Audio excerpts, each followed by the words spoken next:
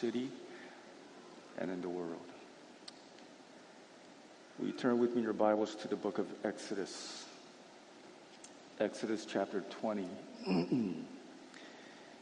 And if you are able, if you can stand with me for the reading of God's Word. Exodus chapter 20, starting in verse 8.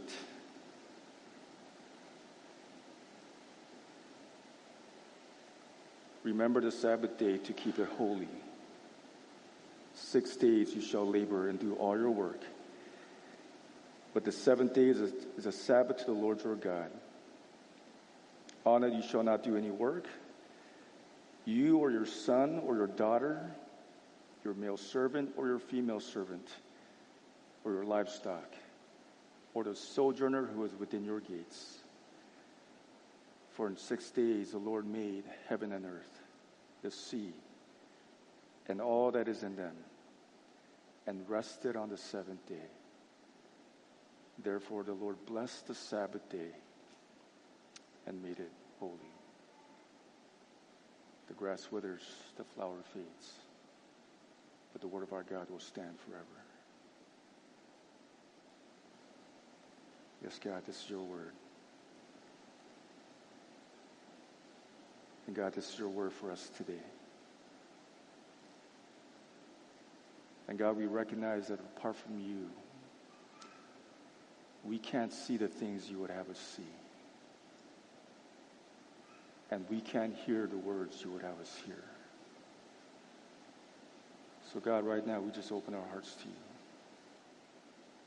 God, we come as we are. Broken, weak, sinful, frail, anxious, lonely, depressed.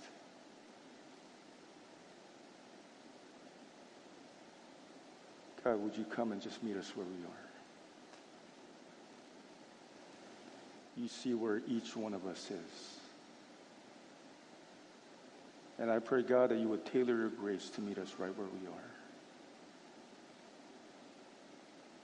So, God, make your presence known here in this place. Father, we also recognize that there's a battle taking place right now, right here, right now in this room. There are forces of the kingdom of light, and there are forces of the kingdom of darkness in conflict. And so, God, right now, in the name and the power and the authority that is ours in Jesus, we rebuke every demonic force.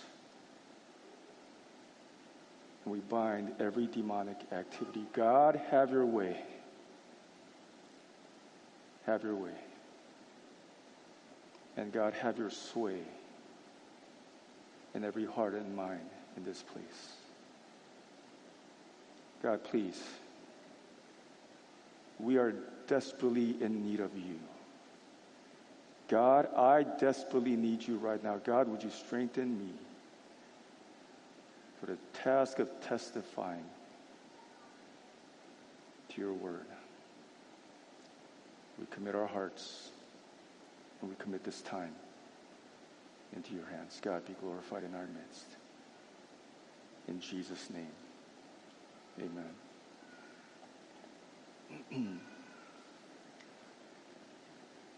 Jen Wilkin, in her book, 10 Words to Live By, writes, in 1879, the modern world changed forever with the patent. It was issued for the invention of a carbon filament made of cotton and linen thread, wood splints, papers coiled in various ways. A process which, after fine-tuning, would launch a company dedicated to commercial production of the electric light bulb. The Edison Electric Company offered its customers a safer, cleaner, cheaper alternative to gaslight. And as electric power began to replace gas in homes and factories, for the first time in human history, work was no longer limited to the time between sunrise and sunset. With his modern utterance of "let there be light," Thomas Alva Edison invited humanity into a world that never sleeps. In fact, Edison himself believed that sleep was a waste of time. Anybody else feel that way about sleep? That it feels like a waste of time? You ever think, man, if I just didn't have to sleep, the stuff that I would get done, right? I'd get so much more work done if I didn't require sleep. Well, that's how Edison thought. He was known to work over 100 hours a week. He would hold job interviews at 4 a.m. Why? Because he insisted that his employees keep the same sleepless schedule he did. Edison believed that rest was the enemy of productivity, stating, "There's really no reason why men should go to bed at all." Well, it would appear that Edison's vision of a sleepless society, a humanity that has no need of rest, has come to pass. Because if there was ever a generation that did so much with so little rest, we are undoubtedly it. In fact, the Center for Disease Control and Prevention has declared sleep deprivation a national epidemic. That large numbers of Americans aren't getting enough rest, and consequently are experiencing a host of problems it contributes to, such as cancer, obesity, diabetes, hypertension, and depression. And my guess is that a good portion of us in this room aren't getting the amount of rest that our body and our souls need. While Edison uttered "let there be light" and ushered humanity into a whole new way of life, a life that seeks to maximize production and minimize rest, the God who first said "let there be light" also declared "let there be rest." And that's what this fourth commandment is all about. It is a command from the Creator to his creature to make rest a priority. He says, "Remember the Sabbath day to keep it holy. 6 days you shall labor and do all your work. But the seventh day is a Sabbath to the Lord, your God." Now the command here is clear, is it not? In a given week, we are to work for 6 days. And then on the seventh day, we are to rest from our work as if that was one of the most important things we can do that week. Now, this fourth command is unique not only in that it's the longest and the most detailed of the 10 commandments, but it's the only one that comes with a reason, a why. God doesn't do that with any of the other commandments. You shall not commit adultery, and here's why that's a bad idea. Don't lie, and here's why you should not be doing that. This is the only one that has a why behind it, and here it is. Here's the why.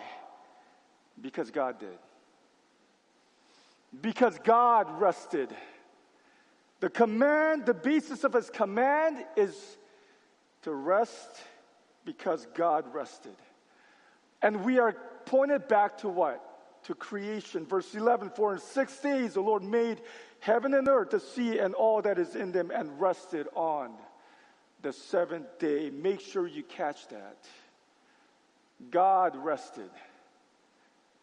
Let me say that again. God, the omnipotent creator, the almighty God who requires no sleep or a day off, the God who never gets tired or weary, he rested. And the question is why? Here's why. Because he was building into creation a rhythm. A pattern of how life is to be lived. And guys, it's a cadence of work and rest that is as vital to our survival and our well-being as food and water and oxygen. And the call here is to remember that we are image bearers. That as creatures who bear the image of God, we are to reflect him in the way we live out our days. And the word rest here in Hebrew is Shabbat. And this is where we get our word Sabbath. And the word Shabbat literally means to stop or to cease. To stop working.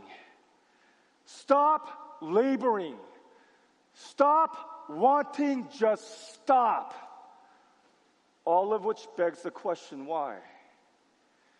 Why is God so intent on having his people stop from their work and rest? Why is that so important to him? We find the answer in the two words that are associated with the Sabbath at the end of verse 11. Therefore, the Lord blessed the Sabbath day and made it holy. First, the Sabbath is blessed, which in Hebrew is Barak, just like the former president. And a Barak or a blessing often refers to life. Life. The ability to give life or make more life. And in the creation account in Genesis, we see God blessing three things. First, he blesses the animals by saying, be fruitful and multiply, fill the earth. And then he blesses mankind, Adam and Eve, and he pretty much says the same thing. Be fruitful and multiply, fill the earth. And then he blesses of all things a day, the Sabbath. Why? What does that tell us? It tells us that the Sabbath was made by God to give us life. Just like the animals and just like humanity, the Sabbath has the capacity to procreate and bring life. In fact, the word Shabbat doesn't just mean to stop. It also means to celebrate or delight.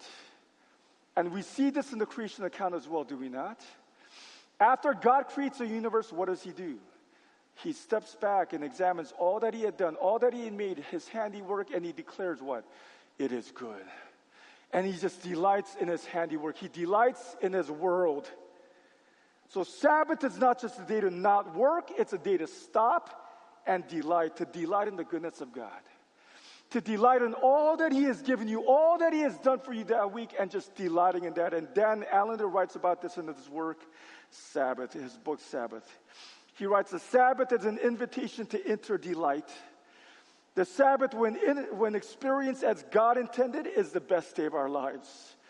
Without question or thought, it is the best day of the week. Sabbath is the holy time when we feast, play, dance, have sex, sing, pray, laugh, tell stories, read, paint, walk, and watch creation in all its fullness. Few people are willing to enter the Sabbath and sanctify it because a full day of delight and joy is more than most people can bear in a lifetime, let alone a week. And all of this is rooted in God, who set aside an entire day just to delight in the world that he has made. So that's the first word, blessed. The second is holy. Now the word holy in Hebrew is kadosh. And this is a weighty word. This is the word that's used most often to describe who? God. God is kadosh. He is holy. Now check this out.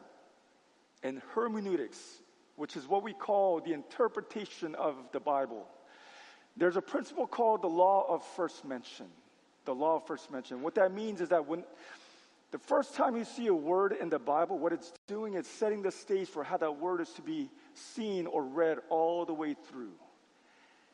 Now, did you know that the first time the word kadosh is mentioned in the Bible, it's used not to describe God, but a day? The first use of the word holy in the Bible is to describe time. And this is fascinating. The Sabbath was a time that was holy. It's set apart from all the other days. How? In what sense? In the sense that it's a day where we are reminded that God is the source of our lives. That he is the center. That God is the beginning, the middle, and the end of our very existence. And we see this in what takes place just a few chapters before in Exodus 16. Moses and the Israelites are out in the wilderness and they're hungry, they're starving. So what does God do? What does he provide? He provides manna from heaven, bread from heaven. And it literally falls from the sky every morning, and all they have to do is go out and pick it up. Now, there was one exception. On the sixth day, twice as much fell from the sky. Why? Because on the seventh day, nothing would come down. And Moses says this, tomorrow is a day of solemn rest, a holy Sabbath to the Lord. In other words, on the seventh day, you are not to look up to the sky to get bread. You are to look up to the sky to worship. You are to look up to the sky to worship the one who gives you bread. The one who gives you life and breath and everything. So the Sabbath is blessed by God to give us life, and it's been made holy so that we can worship the God who gives us life. Are you with me? That means when you and I Sabbath, we run everything through that grid, everything through that framework. Is it restful? Is this life-giving? Does this give me life? Does this prompt me to delight in God? Does this prompt me to worship God in all His goodness? If it does, then I do it. I engage in it. I revel in it. If I don't, then I hold off until the next day. Here's the point I'm trying to make. There's a rhythm to this world. There's a rhythm that God built into this world. For 6 days we work, but on the seventh day we push the pause button. We stop so that we can smell the roses. We stop so that we can delight in God and all that He has done, all that God has given us, and we worship Him for it. And every week, God gives us this gift.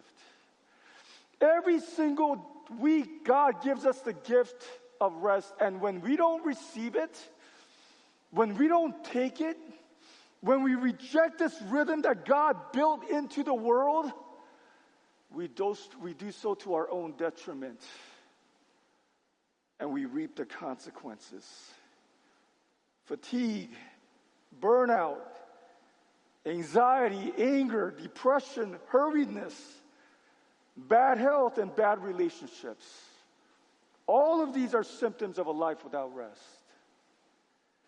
And the last time people tried to change this divine rhythm, mess with it, was during the French Revolution. And some of you may know this.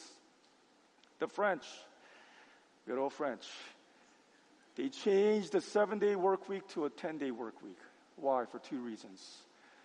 First, to de-Christianize society. They're trying to get rid of everything that's Christian, even the Christian calendar. Second, to increase productivity. Because surely you could get a lot more done in 10 days than 7, right? Wrong. Disaster ensued. The economy crashed, suicide rates skyrocketed, and productivity plunged. Things got worse on every front in society, and so they had to revert. They had to go back to the 7-day week as God intended. Could this be the reason God commands us to rest?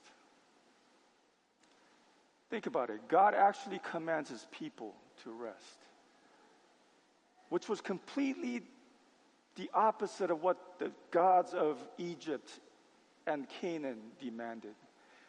The pagan gods of that time demanded labor without rest, and so the people worked ceaselessly to earn and garner their favor and their blessing, but not the God of Israel. He commanded His people to rest, knowing that if it were up to them, if it were up to us, we keep going and going and going until we run ourselves into the ground.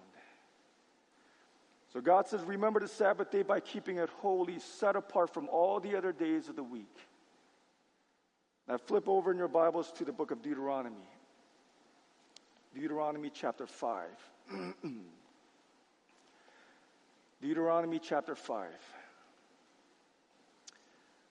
The word Deuteronomy means second law. Second law. Why is it called the second law?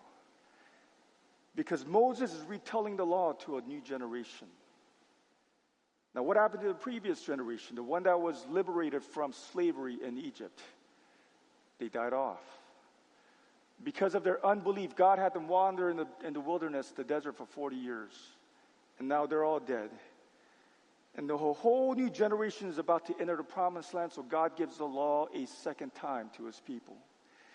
And here in Deuteronomy 5, we have the 10 Commandments again. And it's almost identical to the one we find in Exodus 20. Look at verse 12. Observe the Sabbath day to keep it holy, as the Lord your God commanded you. 6 days you shall labor and do all your work.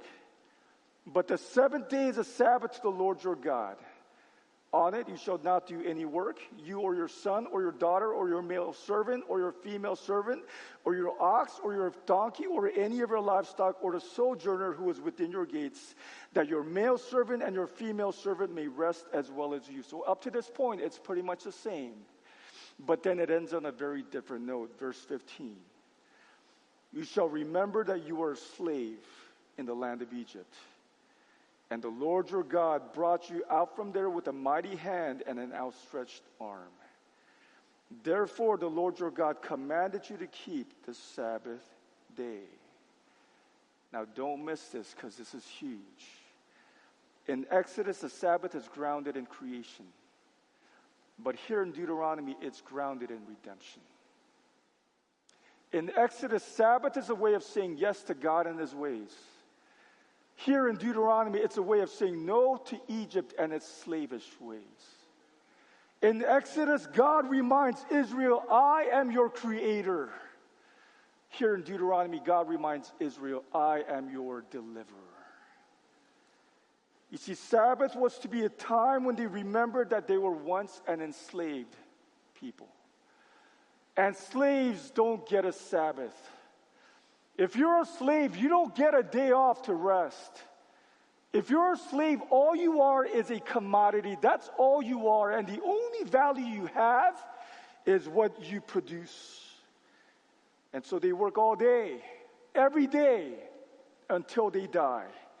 And that's what we read in Exodus. The people of God were worked into the ground, and they could not stop working. Why? Because it was never enough.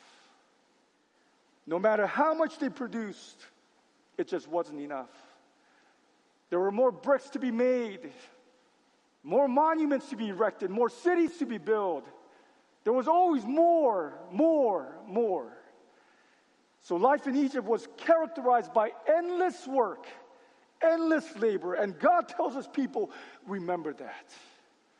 Remember that. Don't you forget what life was like, because he knows that the moment they enter the promised land, you know what's going to be waiting there for them? Pharaoh. Not the actual Pharaoh, that dude's dead.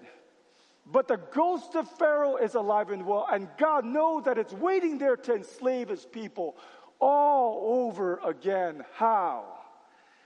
By making them think that no matter how much they work, it wasn't going to be enough.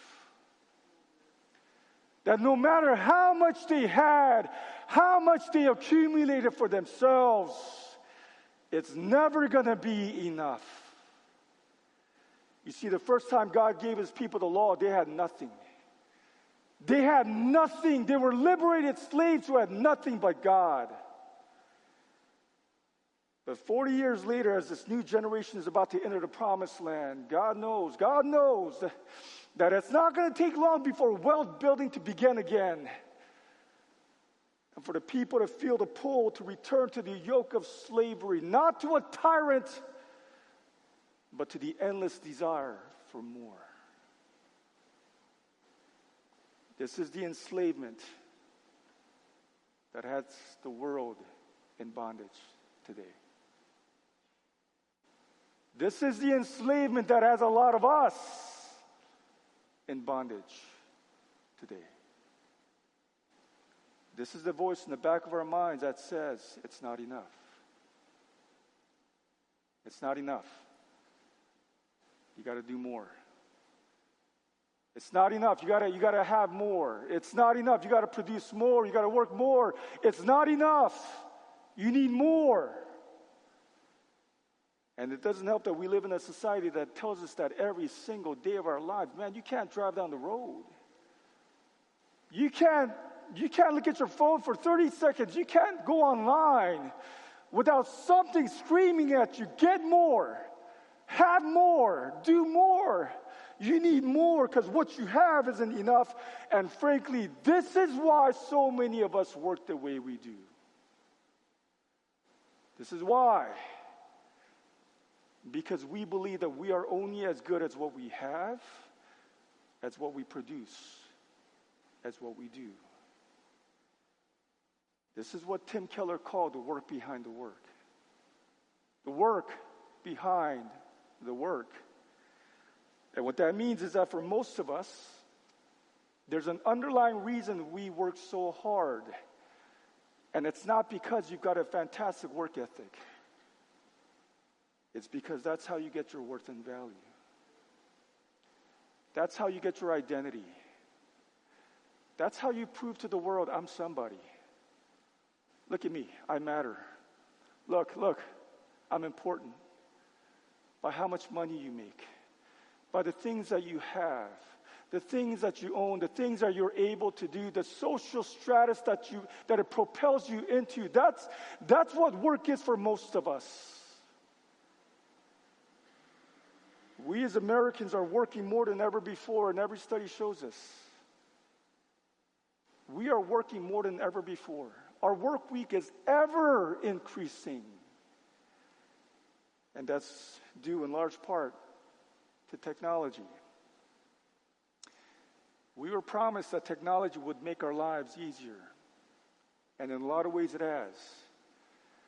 But make no mistake, it has made our lives busier, more wired, more hurried, and more stressful than ever before. There was once a day where you used to have to go into the office or the job site to work. Hard to believe, right? Now all you have to do is open up your laptop. You just got to unlock your phone. Now, I'm not saying technology is all bad. That's not what I'm saying at all. It has a lot of great benefits. But guys, it's also a serious detriment to the kind of life that God intends for us. And we need to recognize that. Every generation has its blind spots. Every generation. And I'm convinced with all my heart that this is one of our biggest. This is one of our biggest bondages. Remember when the BlackBerry came out? Anybody used to have one? What do they call it? Crackberry. Why? Because it's like crack. It's so addictive. You can't put it down, right? People couldn't put it down, and it's no different today. We can't put down our phones. And it introduced us to a life where work and connection, it's available 24/7. We have a serious need in our day to learn how to disconnect, unplug, power down, and take a break from those things that keep us from being fully present and keep us from being in one place at one time. But the truth is we work more than ever before. And we have more than ever before, but get this. We are as unhappy as ever. You know this, we are the most anxious, depressed generation in the history of the world. 1 out of 10 Americans, 1 out of 10 are on antidepressants. Why? Why is that? Because we're not machines, that's why. We're human. We're human beings made in the image of God. And we can't be connected all the time. We're not meant to be. We can't be running all the time. We can't work all the time. We can't. We're not meant to. And when we do, we pay the price. This is why God is telling the people, remember that you were once slaves, but you're no longer a slave. You're no longer a slave. You're free now. I've delivered you from bondage. You're free. No more working 7 days a week because your identity is no longer tied to what you can produce. And Sabbath is a way of waging war against that. It's an act of defiance. It's an act of resistance. against the endless desire for more that consumes our world. John Mark Comer says this: Sabbath is a way to say enough. Enough work. Work is a good thing, but it's not the thing. There's more to life than production. Sabbath is a way to break our addiction to accomplishment. Enough stuff. We don't need any more than we already have. Sabbath is a way to break from our addiction to accumulation. Enough is enough. I do not have to buy more. I do not have to sell more. I do not have to move up in the company. I do not have to get the perfect score. I do not need another stamp on my passport. I do not need to be younger or more beautiful or have flatter abs, although, man, that would be nice. I don't need to have my kids in ballet and soccer all year long. I don't need to make everybody happy. I don't need to get everything I want. I don't have anything to prove. Why? Because I'm not a slave anymore, that's why. I'm free. I'm free. And I'm part of another kingdom now, whose king is good and benevolent. He's not a slave driver. He's not a workaholic who says sleep is a waste of time. No, he's a good God who calls me to rest. And he calls me to rest to remind me that I am not what I do. That I'm not my work. I am not what I have. I am not where I live. I am not what I drive. I'm not what I wear. I'm not what I can produce. I am not what I can accomplish. And he commands me to rest so that I can be reminded that I'm not as important as I think I am. So that I'm reminded that I am not as important as I think I am. You see, Sabbath is a weekly reminder that we are not the ones in charge. He is. Oh, I love how Jen Wilkin put it. Listen to what she says. More than the deliberate cessation of work for the purpose of decompressing, Sabbath is the deliberate cessation of any activity that might reinforce my belief in my own self-sufficiency. It requires that we deny ourselves the material gain or sense of accomplishment a day of labor brings. Our natural inclination is to believe that we are the ones that's keeping the world rotating on its axis. Sabbath presses on that mindset. It is not merely a rest that restores, but a rest that reorients. It reminds us that we are not God. Sabbath reminds us that we are not God. That is why Sabbath is ultimately an expression of faith, right? It's an act of trust that God is my Father. My Father owns the world. And I'm His child. I'm His son. I'm His daughter. And He has promised to give me all that I need. He has promised to meet my every need. I mean, think about what this meant for Israel. In an agrarian society, every day, survival was an everyday challenge. Every day you had to go and get water. Every day you had to water the crops. If you don't, serious complications arise. And yet God tells that people, stop. On the seventh day, don't do anything. Don't water, don't harvest, don't do any of that. Why? So that their trust would be in Him, not in themselves. So that they would have to trust God to make up the difference and meet their needs. You see, God is not after people who say, I have what I have because of me. He's after people who say, I have what I have because of Him. Because of God. Because God has given me what I have. Because God has given me what I need. Really, everything that I am, everything that I have is because of Him. I'm living under His roof. I'm drinking His water. I'm eating His food. I'm breathing His oxygen. And Sabbath is a weekly reminder that there's a God and I'm not Him. And as followers of Christ, listen to me. As Christians, as believers, we can rest from our work because our work does not define us. Jesus and His work defines us. And that's what it means to be Christian at the most fundamental level. That He is my identity. He is my worth. He's my value. And until you see that, until you get that, you will never find rest from work. Never. In Genesis 2, we see God crying, "It is finished," because He had completed the work of creation. Centuries later, Jesus cried out, "It is finished," as He hung on the cross. Now, the first time God said it, He rested. The second time He said it, it was so that you and I can rest.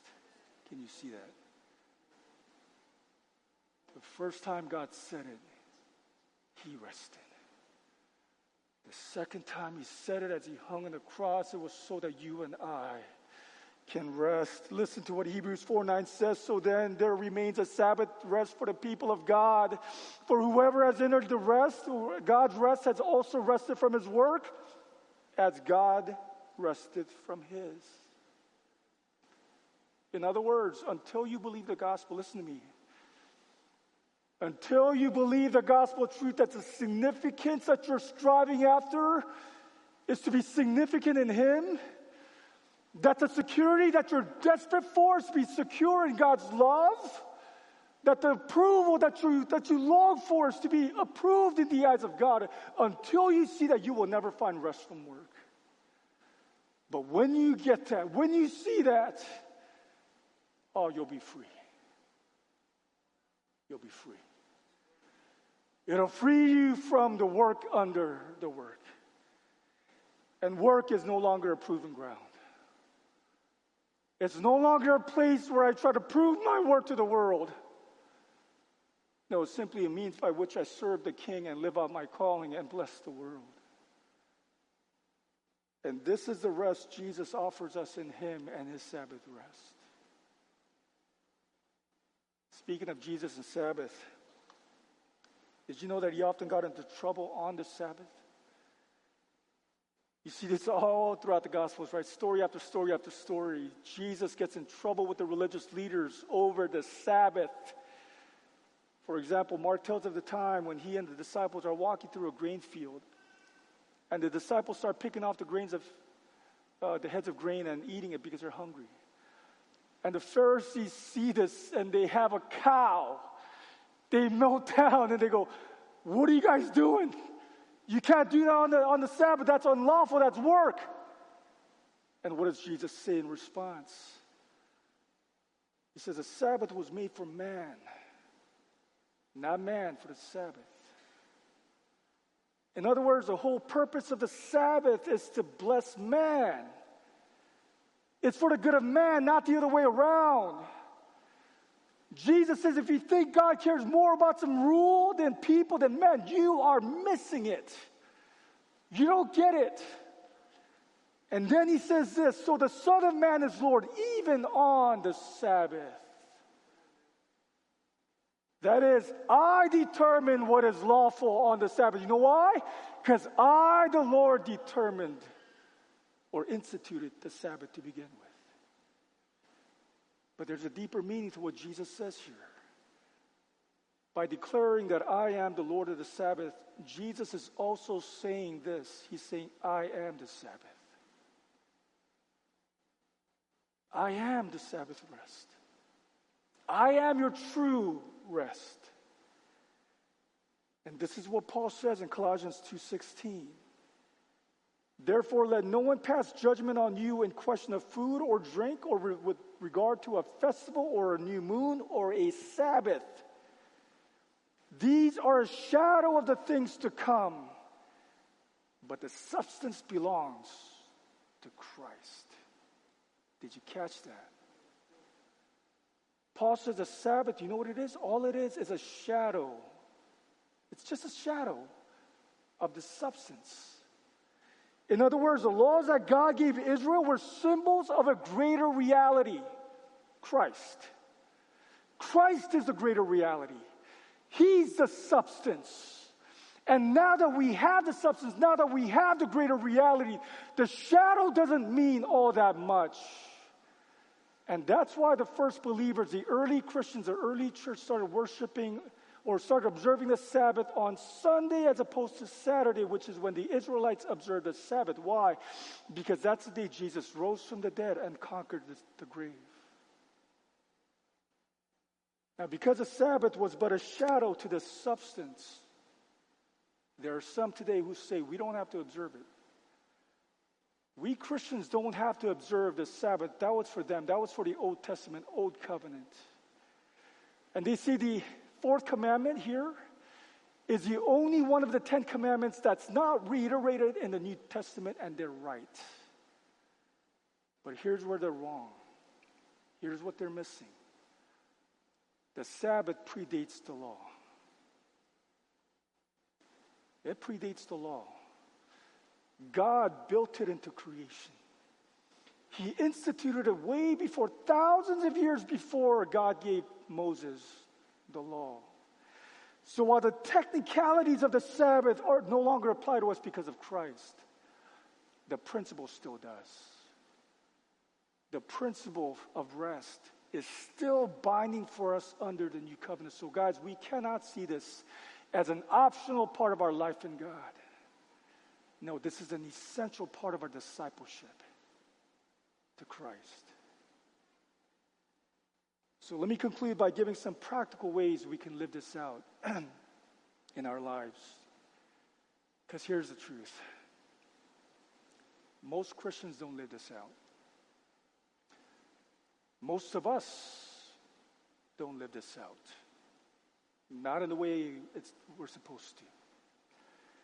Now, we love our time off, right? We love the weekends. We love vacations. We love holidays. We love that time off so that we can play and recreate, and that's all great. But that is not the same as taking a Sabbath. Eugene Peterson calls that a bastard Sabbath because they're not legitimate rest that God intends for his people. So let's talk about some ways that we can observe the Sabbath in a way that honors God and brings refreshment to our souls. And a couple of these are from Pete Scazzaro, so I want to give him credit. First, stop. Stop. Sabbath is first and foremost the day of stopping. So establish a rhythm in your life for every 7 days, for a period of 24 hours, you stop working. Do nothing related to work for a 24-hour period each week. Now let me say this. This is going to be incredibly hard for a lot of us, okay? It's going to be incredibly hard. In fact, some of you right now are thinking, there's no way I can do this. No way. And the reason we think that is because we're not used to stopping something until we feel like we're done with it, right? Because, man, we got assignments to finish. We got deadlines that are coming up. We got projects to finish. Man, I got emails. I got phone calls to return. I got bills to pay. There's no shortage of stuff that I got to do. But Sabbath is a day where I embrace my limits. Let me say that again. Sabbath is a day where I embrace my limits. It's a day where I remind myself of the truth that I'm a finite being with real limitations. Limited time, limited energy, limited resources, limited bandwidth. And I can embrace that. I'm good with that. And I can stop. You know why? Because God is on the throne. Because my Father is the King of the universe. And He is faithful. And He is good. And He has promised to take care of my every need. Scazzaro writes, life on this side of heaven is an unfinished symphony. I love that. Life on this side of heaven is an unfinished symphony. We accomplish one goal and then immediately are confronted with new opportunities and challenges. But ultimately, we will die with countless unfinished projects and goals. That's okay. God is at work taking care of the universe. He manages quite well without us having to run things. When we are sleeping, He is working. So He commands us to relax, to enjoy the fact that we are not in charge of this world. Every Sabbath reminds us to be still and know that He is God. So the core issue when it comes to the Sabbath for us is trust, right? That's the bottom line. Will I trust God in this? Will I trust God enough to stop?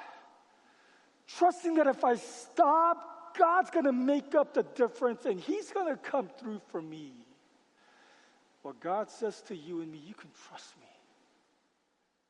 You can trust me in this, and if you trust me in this, I will make up that difference. I will come through for you. You can trust me enough to stop. First, stop. 24-hour period, just stop. No work. No work. Second, rest. Rest. Sabbath is a day to rest. Not only from work, but from things like running errands, paying the bills, cleaning the house, and I would add, technology. I'm talking cell phones, laptops, iPads. I told you this is going to be hard. But take a break and disconnect. Take a break. And disconnect from those things that are constantly vying for our attention. Guys, did you know that the average person reaches for their phone? You know how often? Every 3 minutes. All throughout the day. We reach for our phones on average every 3 minutes. 75%. 3 out of 4, 75% of all people who have a cell phone say, I'm addicted. And I can't put it down. Man, if that's you, if you know in your heart that's me, take a break. Disconnect. But after 24-hour period, just disconnect. Unplug, power down. Now let's say you do that, okay? You take a break from the things that you normally would do. What do you do with all that time?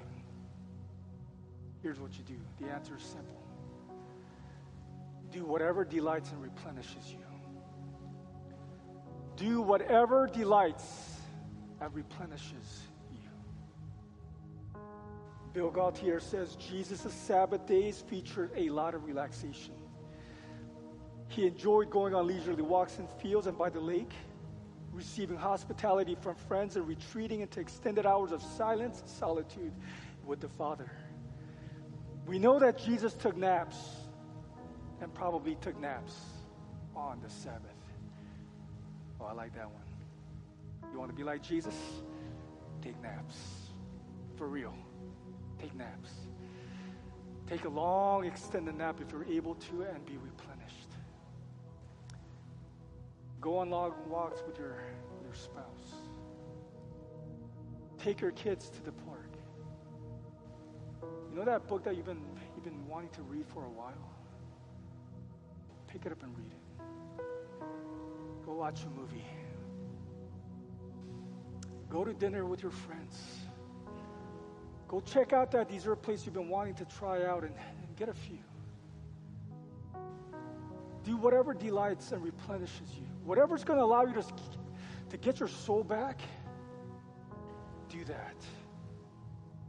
do whatever is going to allow you to get your soul back. And that leads to the third and final thing. Worship. Worship. There's nothing that is going to allow you and I to get our souls back like worshiping God and being in His presence. Amen. And for most of us, for most people, not so much for pastors and church staff, but for most of us, this falls on Sundays, right?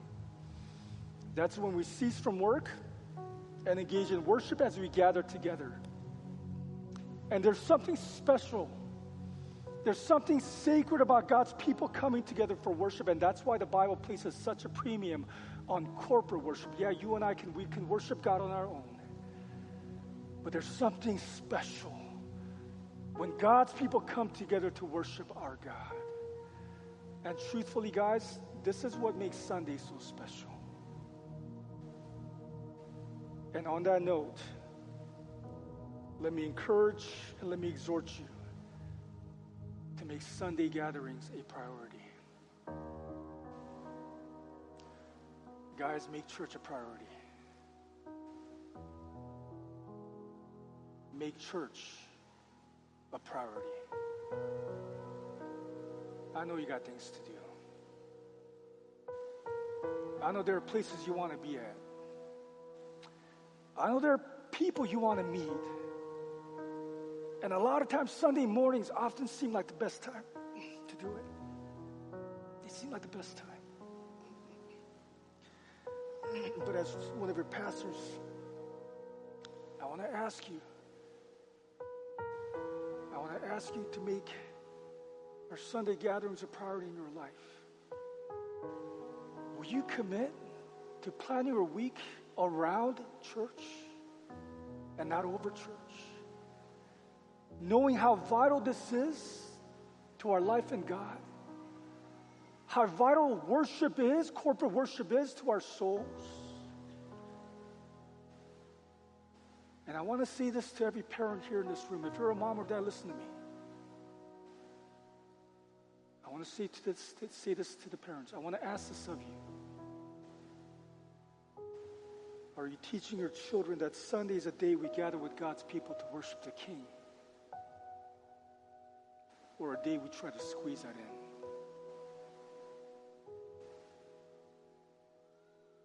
You see, every time your children are allowed to skip church for things like sports and birthday parties, you're communicating values. You're teaching your child what matters, what's really important. And I hope and I pray that of all the things you teach your children, I pray that you would teach your children the value of God. That you would teach him or her the value of worship. That we come into this place week after week after week, not so that we can check off some religious box. No. We come here. We make it a priority to come here. Because as Augustine said, we were made for God. I want to teach my children that we were made for God. We were made for God. And our souls will be restless until they find their rest in Him. So stop, rest, and worship. Stop, rest, and worship. Lather, rinse, repeat.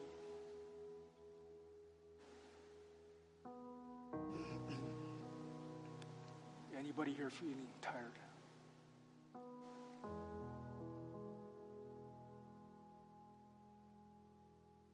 Anybody feeling worn out?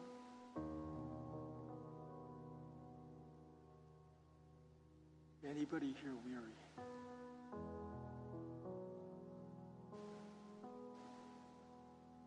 I am. I'm feeling all those things. I'm feeling all those things and more.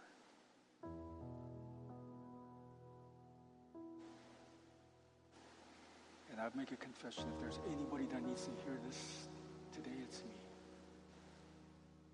Because I suck at this.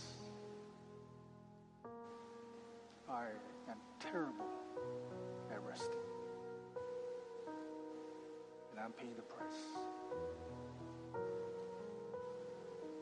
If you're like me,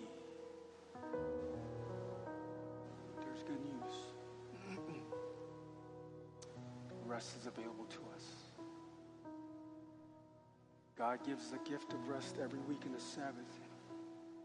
And He gives you and me ultimate rest in His Son. And this is what Jesus is inviting us into today. Listen to His words. I'm closing with this. Listen to His words, and I want to read it from Eugene Peterson's paraphrase of Message. Are you tired? Worn out? Come to me. Get away with me and you'll recover your life. I'll show you how to take a real rest. Walk with me and work with me. Watch how I do it. Learn the unforced rhythms of grace. I won't lay anything heavy or ill-fitting on you. Keep company with me, and you'll learn to live freely and lightly. God, help us to live freely and lightly in you.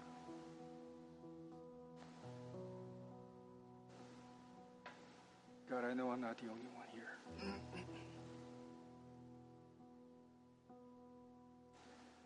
I know I'm not the only one here in this room that just feels so worn out.